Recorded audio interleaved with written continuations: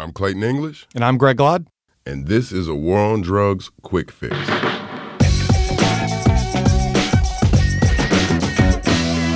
All right, Clayton, what's going on, man? What's up, man? We got another quick fix for the people. We do have another quick fix for the people, and this one is kind of a follow-up after our Johan Hari episode.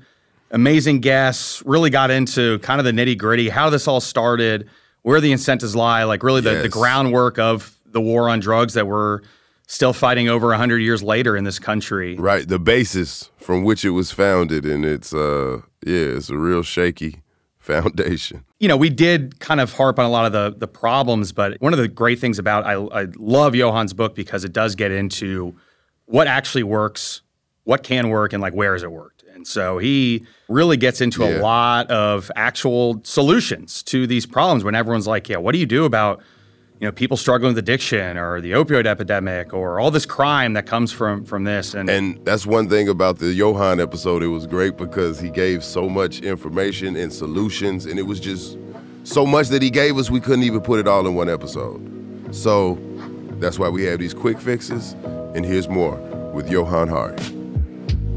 Am I saying his name right? I do not want to mess up people's name. Okay. Yeah.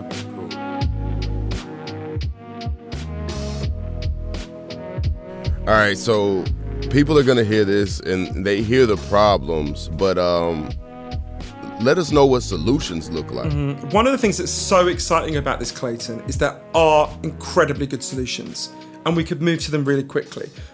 And I went to places that had done it. So in the year 2000, Portugal had one of the worst drug problems in the world. 1% of the population was addicted to heroin, which is staggering. It's a significantly worse situation than in the US at the moment. And every year they tried the American way more. They arrested more people, they imprisoned more people, they shamed more people. And every year the problem got worse. Until finally, the leader of the opposition and the prime minister got together and they were like, look, we can't carry on like this with ever more people being addicted to heroin. What are we going to do? So they decided to do something really radical, something no one had done since Harry Anslinger took over the Federal Bureau of Narcotics. They said, should we ask some scientists what we should do?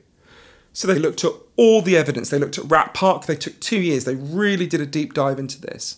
And they came back and they said, okay, here's what we're going to do. We're going to decriminalise all drugs, from cannabis to crack, the whole lot. But, and this is the crucial next step, we're going to take all the money we currently spend on screwing people's lives up, arresting them, shaming them, imprisoning them. And we're going to spend all that money instead on turning their lives around. The main thing they did was a huge program of reconnection for people with addiction problems. Say you used to be a mechanic. They go to a garage and they say, if you employ this guy for a year, we'll pay half his wages. They spent most of that stuff on helping get people into work and on getting people housing. And the results were very clear. The best research on this was done by the British Journal of Criminology.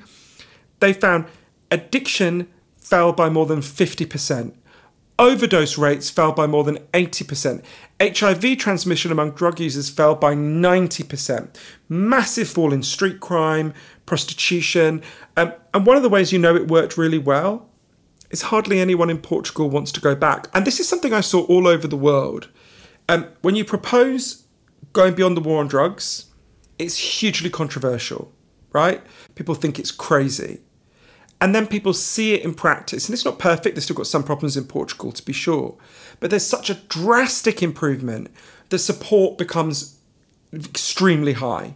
And this is what's so encouraging and maddening, is that the alternatives work, right?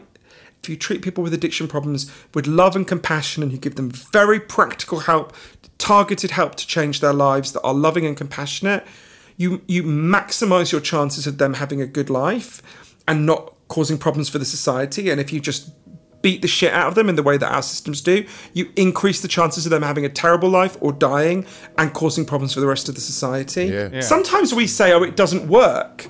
Well, that's true, but that's way understating how dumb what we're doing is. It's not that it doesn't work, it's that it makes the problem worse, right? Right.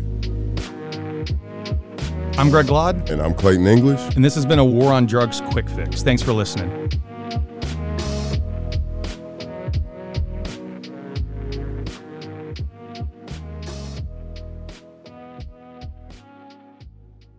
Something that makes me crazy is when people say, well, I had this career before, but it was a waste. And that's where the perspective shift comes, that it's not a waste, that everything you've done has built you to where you are now. This is She Pivots, the podcast where we explore the inspiring pivots women have made and dig deeper into the personal reasons behind them. Join me, Emily Tish Sussman, every Wednesday on She Pivots. Listen to She Pivots on the iHeartRadio app, Apple Podcasts, or wherever you get your podcasts.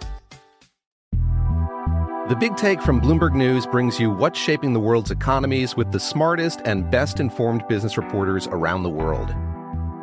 We cover the stories behind what's moving money and markets, and help you understand what's happening, what it means, and why it matters every afternoon. I'm Sarah Holder. I'm Saleha Mohsin.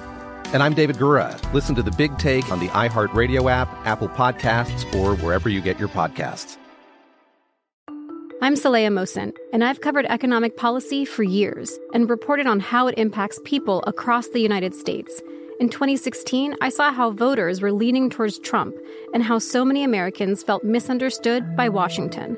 So I started The Big Take DC. We dig into how money, politics, and power shape government and the consequences for voters.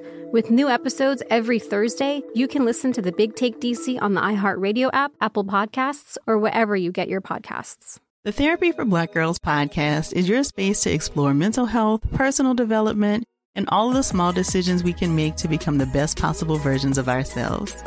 I'm your host, Dr. Joy Harden Bradford, a licensed psychologist in Atlanta, Georgia, and I can't wait for you to join the conversation every Wednesday.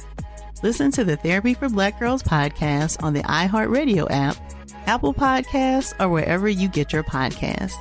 Take good care, and we'll see you there.